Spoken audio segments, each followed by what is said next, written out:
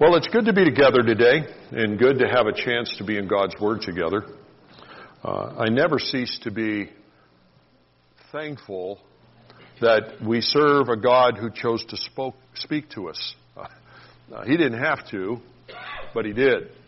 And it wasn't just a silent, sort of subjective inner message that He gave to us.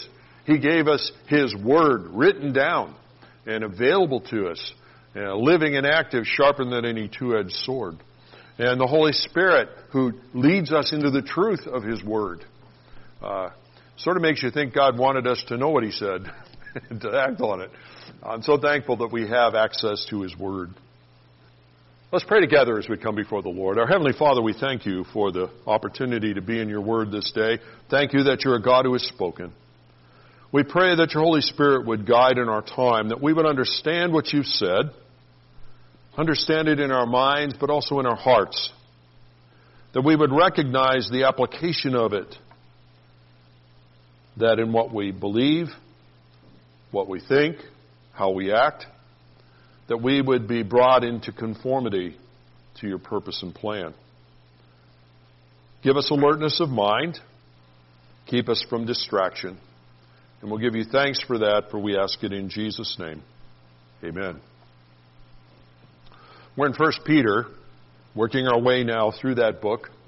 I won't use the word quickly, because that's hardly appropriate to use here. But we are working our way through the book. Today I want to pick up our reading in chapter 1, verse 6. And I'm going to read on through to verse 9. In this you rejoice, though now for a little while, if necessary, you've been grieved by various trials, so that the tested genuineness of your faith, which is more precious than gold that perishes though it's tested by fire, may be found to result in praise and glory and honor at the revelation of Jesus Christ. Though you have not seen Him, you love Him. And though you do not now see Him, you believe in Him. And you rejoice with joy that is inexpressible and filled with glory, obtaining the outcome of your faith, the salvation of your souls. We're kind of picking up the developing message midpoint here. I had shared with you before that verses 3 to 11 are all part of the same sentence in the Greek, in the original language, and therefore we're still part of an unfolding idea. The book began, as you remember, with reminding us three things about us as believers: that we're aliens, exiles in this world, that we are sovereignly scattered in this world by God's plan. He wants us in different places as His ambassadors, but He doesn't want us to really fit anywhere except the kingdom of which we are a part. And that as believers we've been chosen by God, His people. In verses 3 to 5, the backdrop to the verses today, we learned about four of God's great mercies for the believer. Number one, the mercy of a new birth. That in the Lord Jesus Christ, not only did we find forgiveness, cleansing, justification in the sight of God, a future and a hope, but He has changed us. He has made us new creations. A whole series of things that happen that are overwhelming. He's given us new birth. He's given us living hope. We talked about how Ephesians 2 says the people in the world are without hope. But in Christ, we have a living hope, an active hope. It's a continuing hope. We're the only ones who really have a reason to have hope.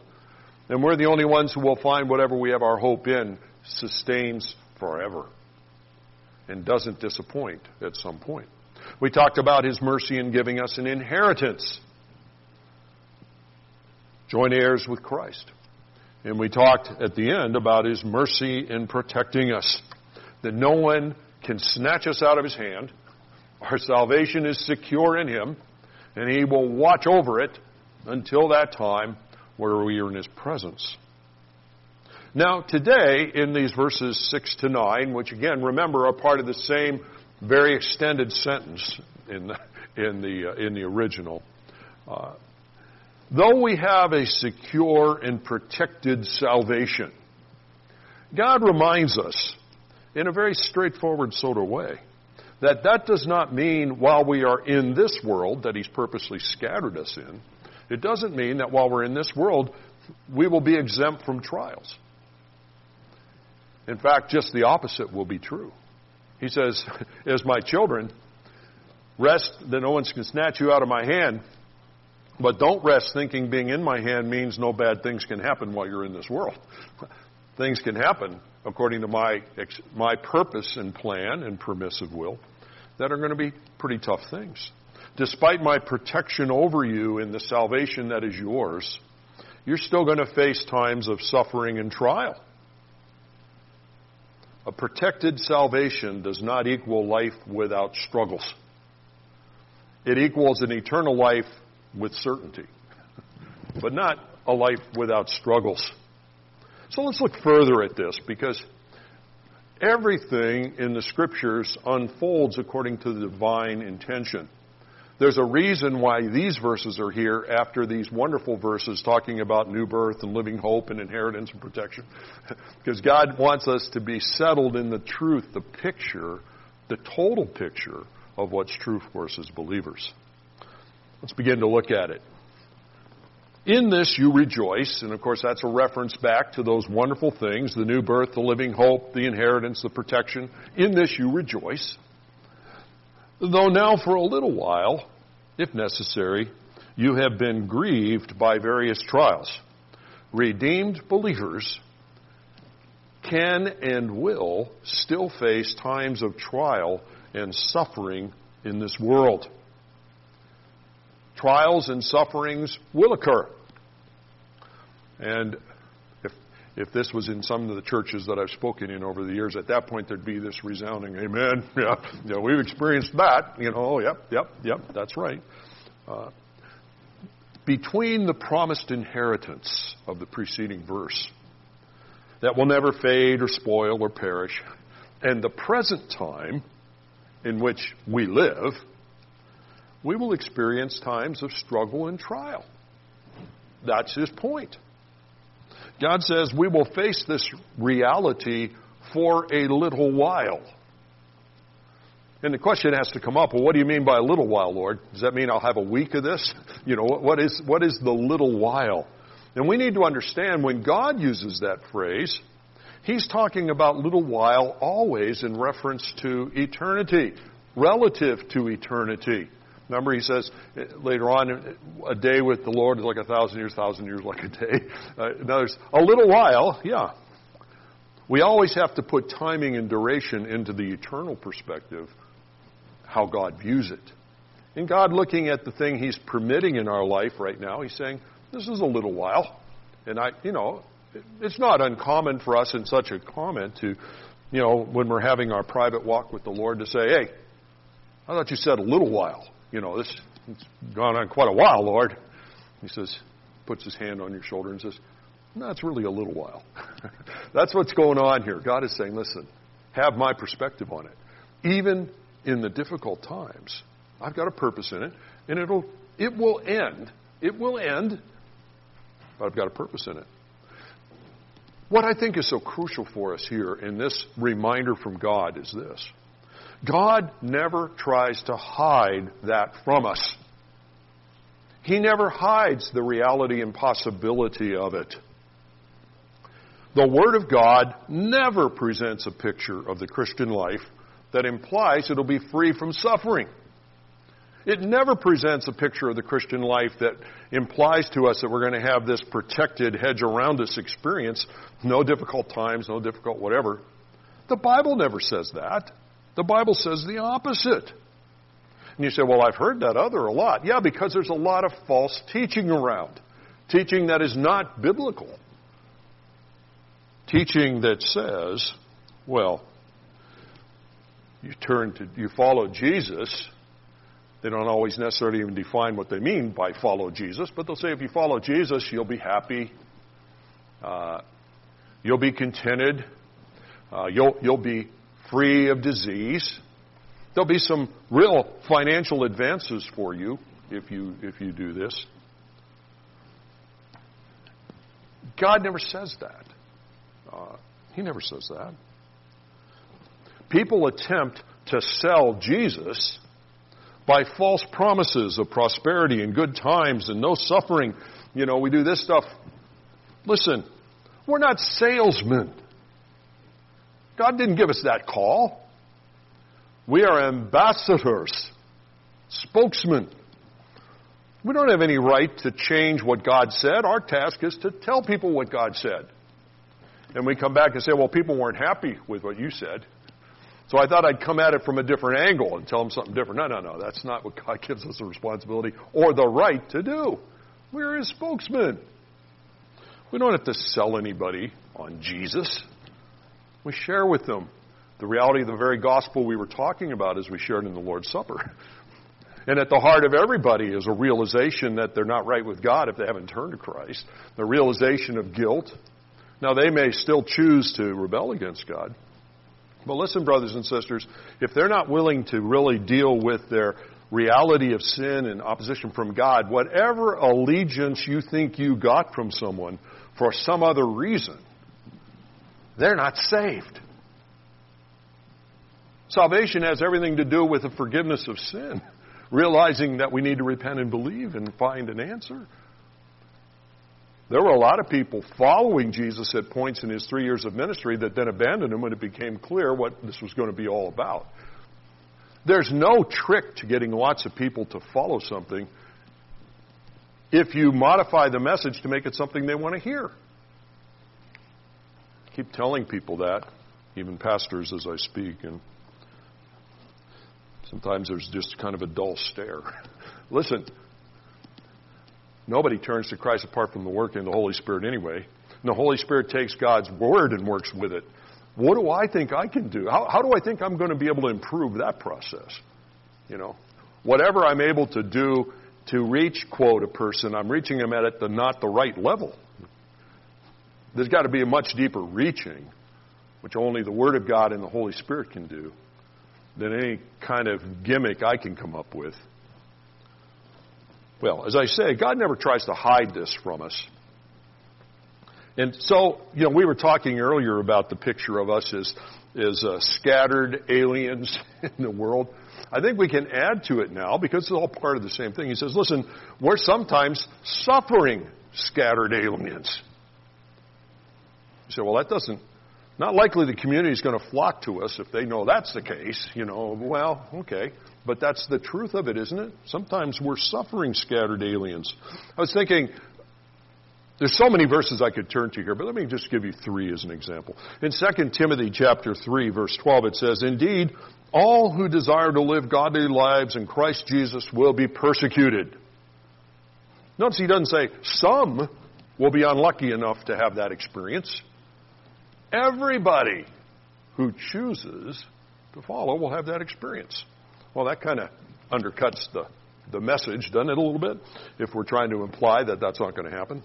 Later on in 1 Peter, in the 4th chapter, he says, beloved, don't be surprised at the fiery trial when it comes upon you to test you, as though something strange were happening to you. I mean, it's God saying that to us. You know, if you've been sold a bill of goods that, oh, if I just do this for Jesus, everything's covered, you're going to be real surprised by a lot of things that happen and think it's awful strange that God allows this and allows that. And God says, no, wait a second.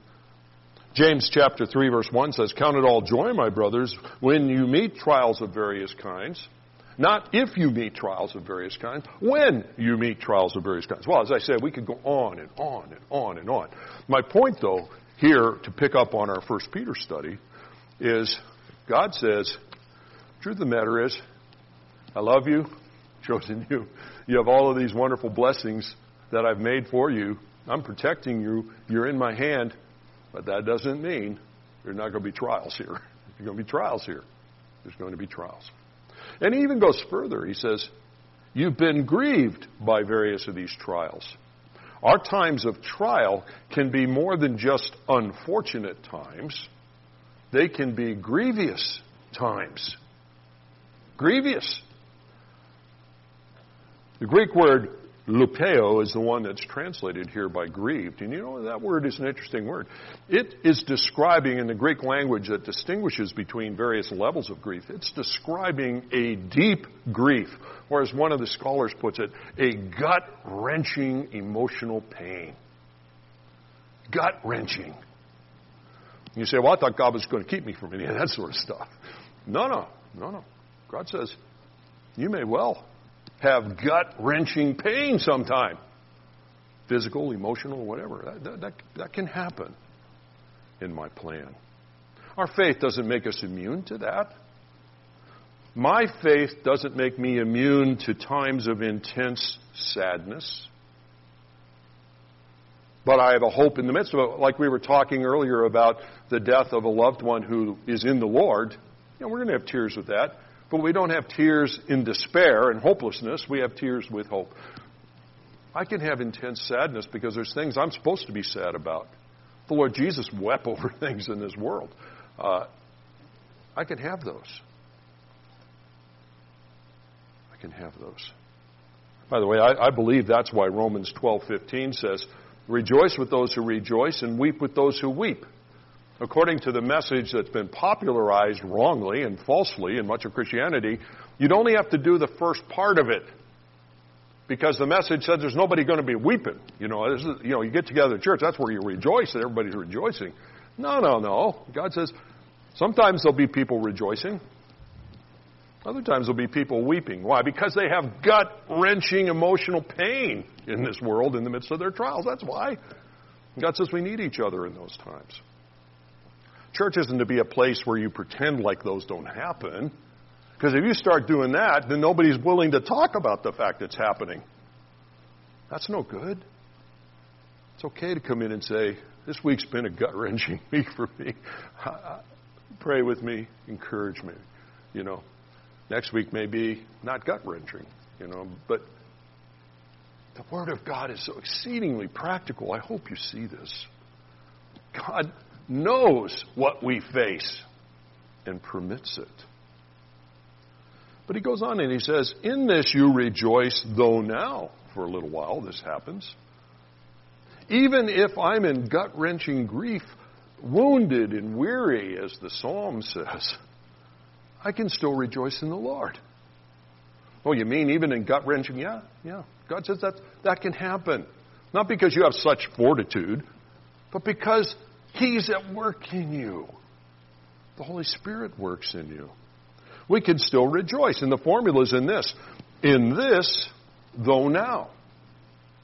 What? In this refers to the previous promises. New birth, new hope, all of these things that are ours. It says, in this you can rejoice, even though now you're facing gut-wrenching trials. You can still rejoice.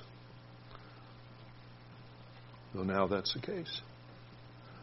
And the truth of the matter is, brothers and sisters, when we know Christ, and even when we've been in some gut-wrenching times, haven't you had that experience where even there, the circumstance arises where your heart rejoices?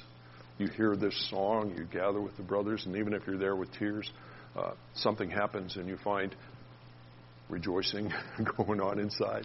God says, that's the wonder for my children. Even when they're gut-wrenching, I haven't abandoned them. I'm still at work. I'll never leave them or forsake them.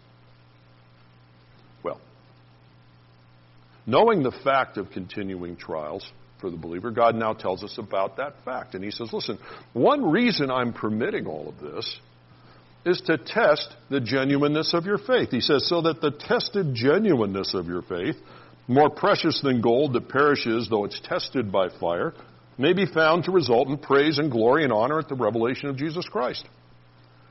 When it comes to gut-wrenching trials, God never explains 100% His purposes in that. He never answers every question we might be posing to Him about it, but He answers some of them. And here's one of His answers. He says, among other things, this gut-wrenching trial that you're facing, I'm doing to give you this insight into the genuineness of your faith. A priceless insight in times of despair, in times of hurt. God says, I'm permitting this to happen to show this. By the way, tested genuineness, the word tested is a form of the Greek word dokimazo, which refers to a particular type of test. That's the kind of test that proves competency. You know, some people have tests, the whole goal of which is to make you fail. But that's not what this is about. The goal of this type of test is to see whether you've grasped the material or not. A good example of it would be like a bar exam. Or, in my life, the oral doctoral exams where I'm before the different professors within our department. And for 3 hours, I have to stand in front of them and answer every conceivable question about the field that they may come up with and argue whatever points they want argued. I mean, the purpose of such tests are to show whether you have it or not cause you to lose it. You follow? They're not like temptations that their whole goal of it is make you stumble. They're there to reveal an existing condition. If you can't pass the bar exam, you shouldn't be practicing law, all right? And you say, well, I don't know if the bar exam's that great. Well, probably not, but at least it's a necessary piece of the picture. If you can't pass your doctoral orals, you shouldn't be given a PhD. Well, that's the word he uses. The trials that he puts in here aren't to cause us to lose faith. They're to reveal whether the faith is there. The genuineness of it. To reveal it to us so that we can know the truth about it. Now, here's the point. God is omniscient. This isn't serving his need. He already knows whether your faith is genuine or not. He doesn't need something like that to prove it out. So you're worried, oh boy, I didn't pass this high enough, God's done with me. No, this isn't for God. He's omniscient. It's for you. Not God.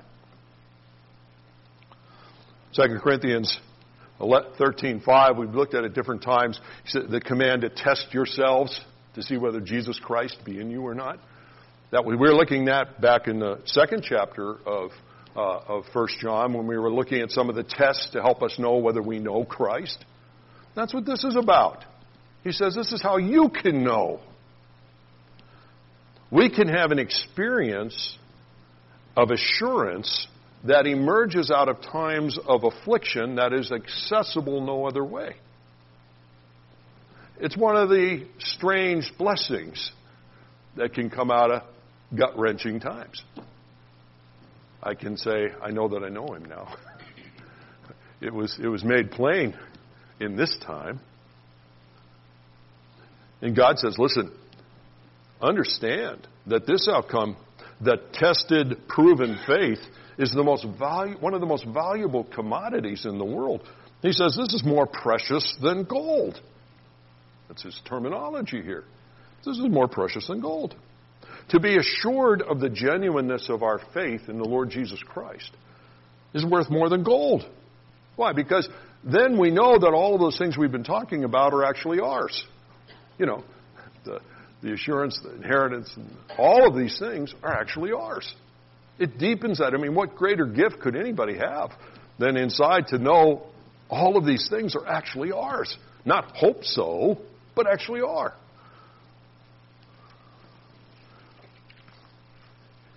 He says,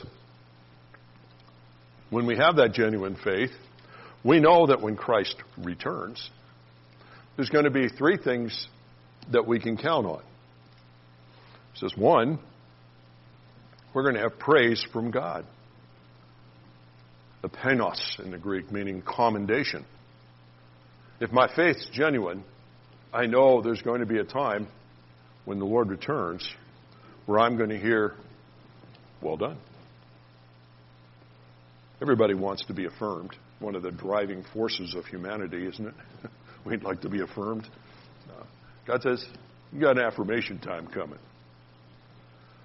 He says, if your faith's genuine, and the trial gives us that assurance sometimes, then not only is there praise for me, but there's glory from me, doxa, renowned honor.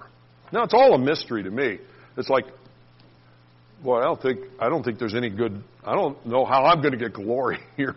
I mean, I'm me, you're you. It doesn't make sense. And God says, well, you don't have to understand it completely, but understand something's going to be done at that point in time in which part of my glory is reflected in you, and in that is your glory too.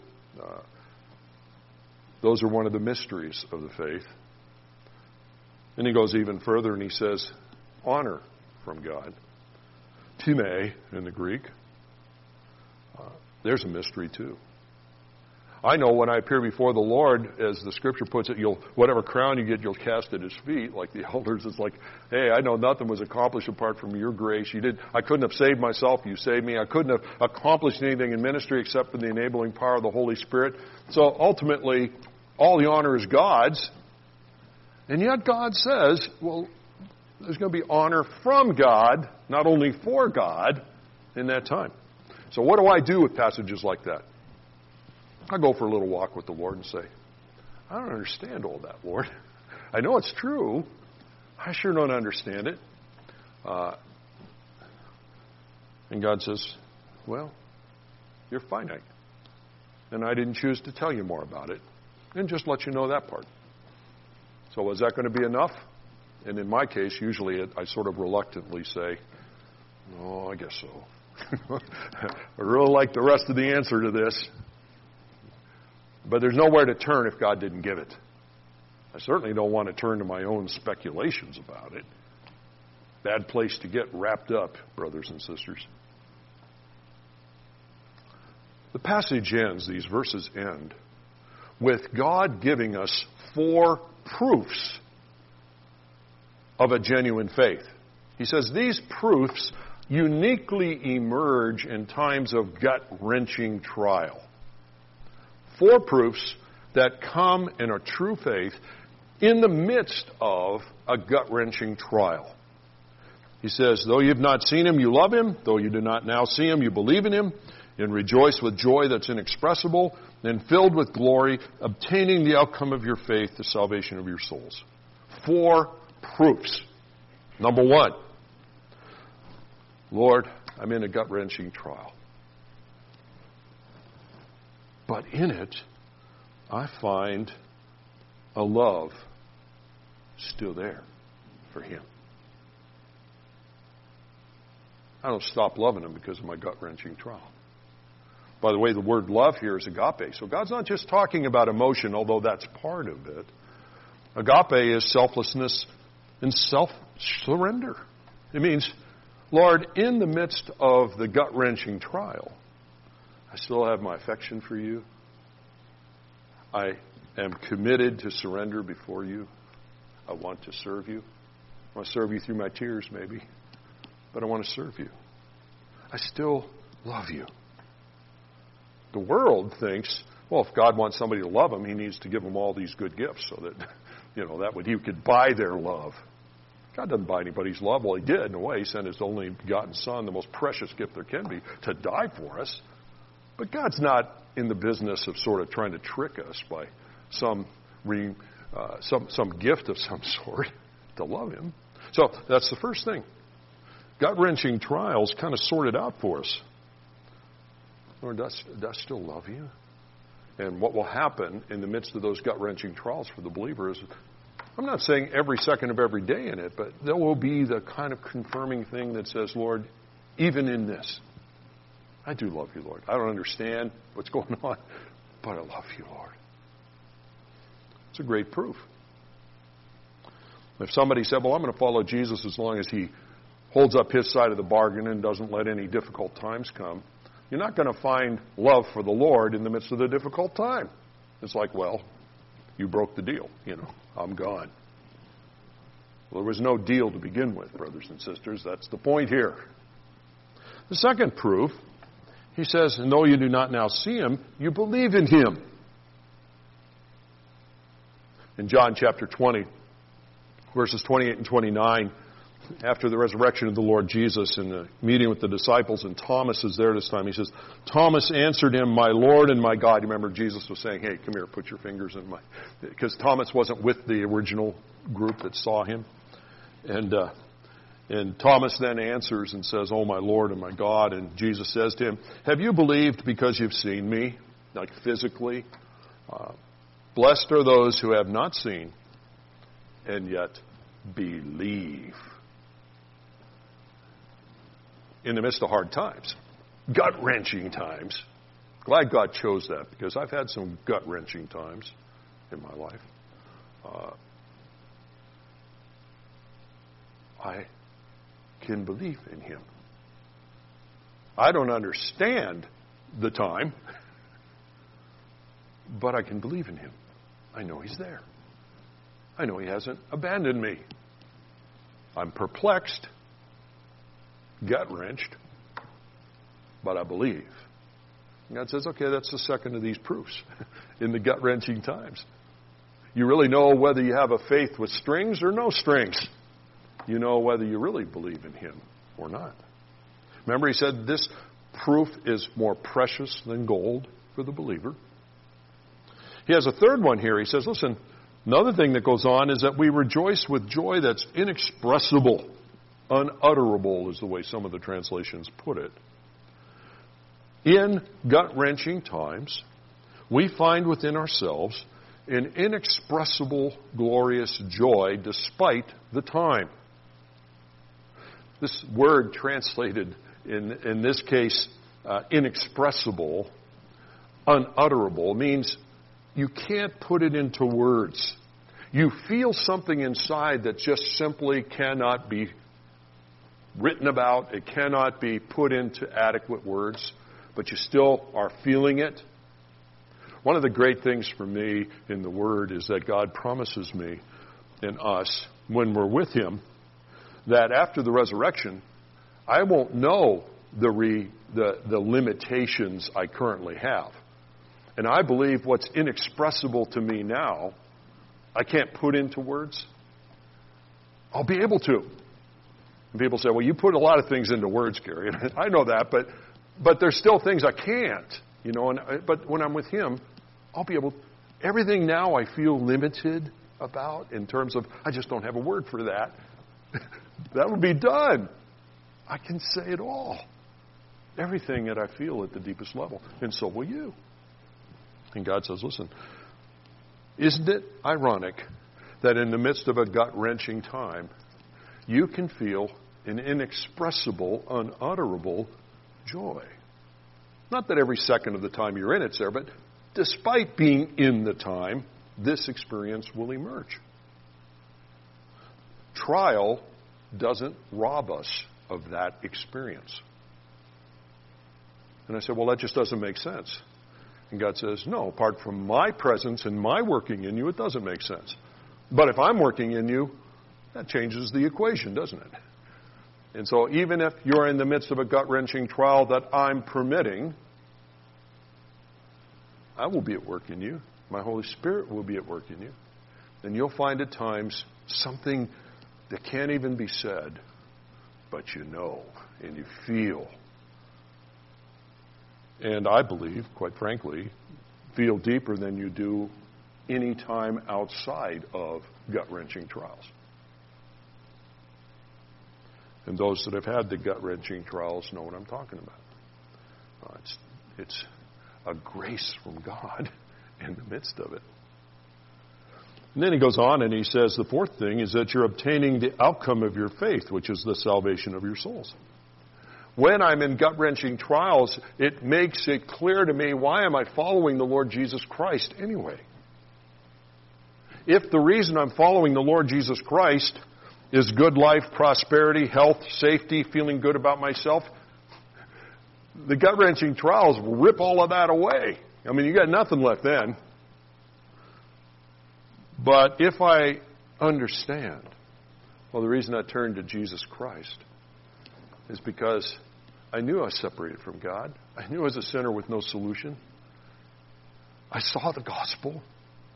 I admitted my sin and I received Christ Why? Because I wanted forgiveness. I wanted salvation. I wanted eternal life. God says, in a way, I will see and experience that outcome in a deeper way in the midst of the hard time. I mean, it will become clear to me why I'm following Jesus. Why am I following Jesus? The proper goal is the salvation of my soul. That's the reason I'm following Jesus. Now, once saved, I am seeking to live for His glory, enabled by His Spirit. But that's not the reason I determined to turn. I turned because I knew I was lost. And brothers and sisters, once you're found, even if you're in the midst of a gut-wrenching trial, you're still found. You haven't lost what was most important. But if following Jesus was a matter of some other lesser thing, those can be gone in the midst of the heart-wrenching time. When our goal is right, joy and assurance is possible, even in the most gut-wrenching circumstances. That's God's message in these verses.